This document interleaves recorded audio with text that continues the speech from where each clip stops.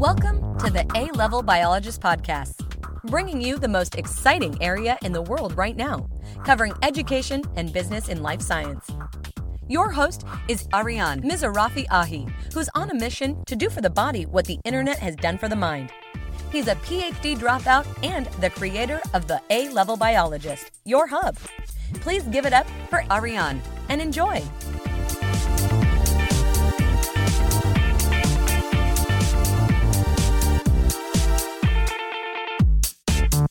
Hi guys, how's it going? I lived 24 years as a woman, but you wouldn't know it from this suave-ass voice. Didn't see that coming, did ya?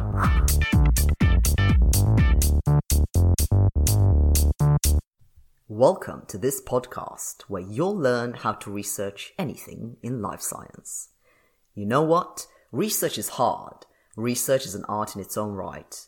I mark student science projects and some of them reference their sources. All of them should, of course, but only some of them do, and they do so in quite an inconsistent manner. Some of them only reference Wikipedia, some of them reference website URLs, and it's clear that we barely even know where to start with creating references, looking things up and just generally managing knowledge. Let's walk through it, shall we? Now, I think research is an esoteric process that happens from a very high level, such as Googling something or asking Siri, to a very low level, such as reading the reference list at the end of a book, or even personally requesting science papers from their authors. In life science, there is some structure involved, depending on multiple factors. You learn a particular way of doing it, perhaps from your mentor, supervisor, or teacher, which may be based on convention, or even their personal preference. If you carry out experiments and want to publish your findings in journals, each of them will give different instructions as to how you're supposed to format your text, or your tables and figures. Some papers in the highest rated science journals have tiny figures and graphs stacked together because they're only allowed to spare space for a few figures. And if your research needs to produce lots of them to prove something, as a scientist, you try to get around it by cramming them all in the same space. Needless to say, it can be very difficult to decipher. Have you ever wondered which bits of information you're supposed to cite or include references for? Stay tuned, because that's exactly what I'm going to cover in just a second. The fundamental principle of academic writing is that your work must be clearly differentiated from other people's work. If you need to mention their work, you would include a citation or a reference at the end of the content to allow readers to know that someone else has done that work, as well as be able to look it up further if necessary. Before we move on, let's just explain that a citation is an in-text tag that briefly connects the sentence or word to its source, for example, the author name and year in brackets, while a reference is a tightly structured full statement on that source, usually included together with all the rest at the end of a paper. References can include author name, year, title, chapter, page, unique identifier, and URL link as applicable. More on how to automatically generate references from your browser later. An area of confusion I see a lot is what should be cited and what doesn't need to be cited. Sometimes students write about every last detail of an experimental protocol that is very well established. Other times they make crazy bold statements that must definitely be backed up, but aren't. The key is to gauge the context of that specific piece of knowledge in your field. If you're writing about mitosis at a research level, you won't need to explain to any scientist that mitosis is cell division and include any references to its discovery. However, if you're covering a new breakthrough in human bone cell culturing, where a new ingredient has significantly improved cell proliferation, then that sounds like something that you would need to include a reference for. Think of the field and of your audience. The next burning question is really, can anything be found out through the internet? Find out next. I've already mentioned Googling and the sea of knowledge that appears to be available through the internet, and it is so important to keep in mind that despite its humongous proportions, that sea is still not the sum of all information that exists in the world. beside the content that sits hidden behind paywalls or login walls and all the information that actually doesn't even exist yet, there's things that no one has thought of or knowledge yet to be published. Some science papers take years to come to light. Where scientists' work is sponsored by companies, agreements are made to delay the publication of their new technology or new data so that a commercial enterprise has a head start on their competition. So there are so many reasons why knowledge that might exist somewhere in someone's brain, scribbled on a note somewhere in a lab, wouldn't necessarily be on the internet. You can't assume that everything will be there, as many things simply won't. I'm going to tell you which website is pretty much the Bible of life science information in just a second.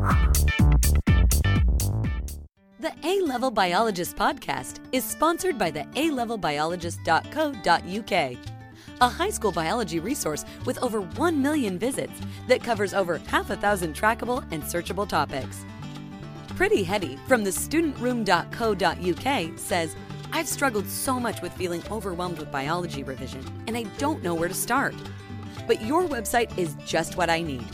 It tells me all the information I need and the knowledge I need to then build on. And it's written in a way that soaks straight up into my brain. For some reason, I remember everything you have written.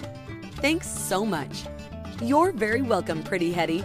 The alevelbiologist.co.uk offers great value student and teacher subscriptions and scholarships while supporting health and education charities. Visit the alevelbiologist.co.uk today.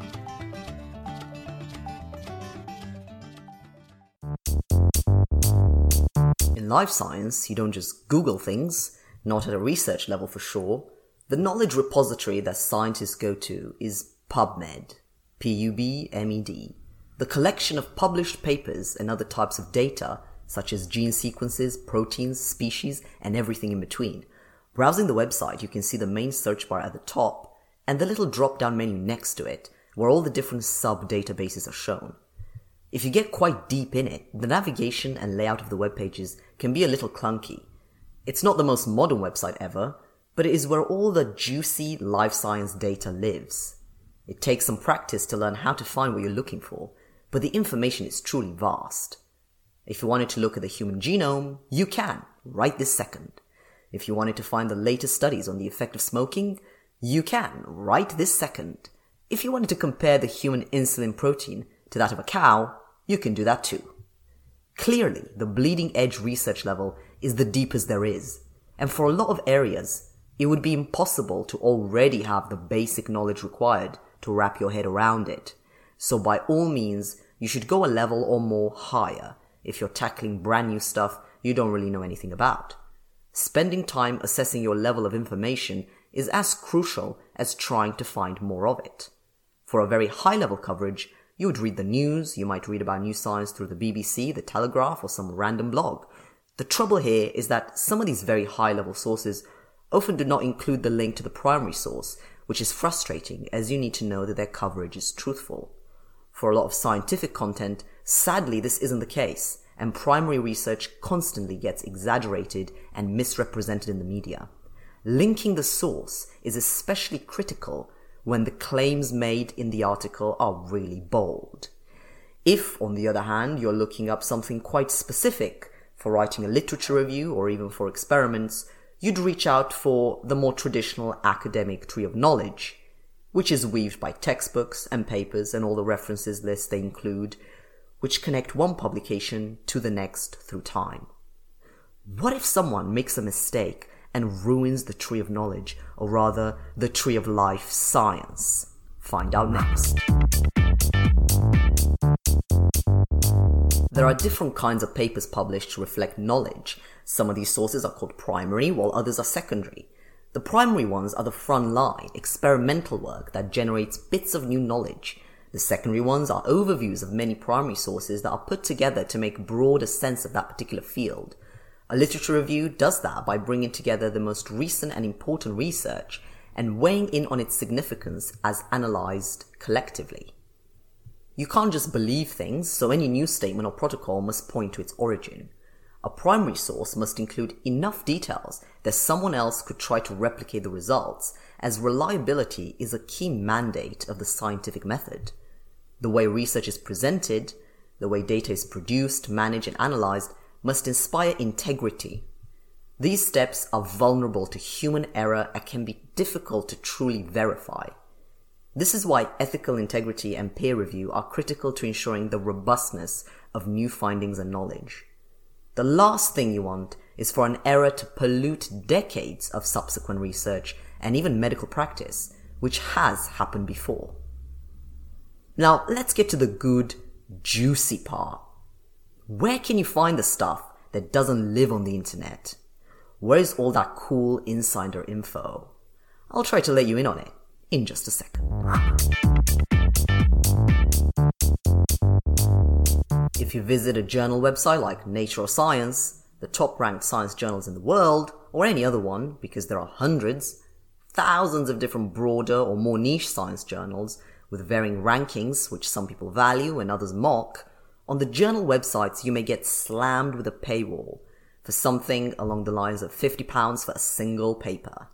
As a student, you might be lucky to have access to the content via your institutional email credentials, and that depends on how loaded your library is to pay the fees for each imaginable journal. Some people obtain the content by asking the author themselves, although this doesn't always work very well. Once I emailed an author only to get an automated response informing me that they had been dead for a few years. Others use pirated repositories such as Sci-Hub, SCIHUB, a controversial portal that pulls all the content from the publisher's databases to make it accessible to the public. Not all research is done behind a computer, since the internet doesn't contain all knowledge available. Physically attending a conference is a great way to talk to a scientist themselves and find out the latest information yet to be published. University lectures are often open, but conferences can have attendance fees attached to them, although they are massively discounted for academics and students. It takes some networking to figure out how and where these events take place, but even UCL's famous yearly prize lecture attended by Nobel Prize winners is open doors. It's a fantastic opportunity to get the perspective of a leader of a field. I have 2 final tips for making the most out of any research you have to carry out academically and otherwise. Stay tuned. My first tip is that research can be a long-term activity. You don't just look stuff up for an hour and are done with it. It can be a drawn-out, rather creative process where what you look up one moment will change tomorrow. Your initial perspective, keywords, and expectations will return a set of results, and if those things change later on, you'll bump into things that you would have never found or realized or appreciated fully the first time round. The second tip is that if you're going to write a paper and cite certain things or have a collection of references at the end, you can't just find them retroactively. You also can't write them manually, and here is where the final tip comes in. You have to keep track of sources as you go along. There's a lot of tools for this, a lot of apps. Evernote is very popular, Zotero is one of my favorites, and there are others. With Zotero, you can simply click a browser plugin button to automatically save any resource on a web page, like a paper reference or a book reference from an Amazon page. These get curated into custom folders that you can later use to generate bibliographies and paste them to your clipboard. It literally takes a few seconds and you're done. No manual work, no time wasted. Thank you for listening, and remember, life is at least as inevitable as death. Bye!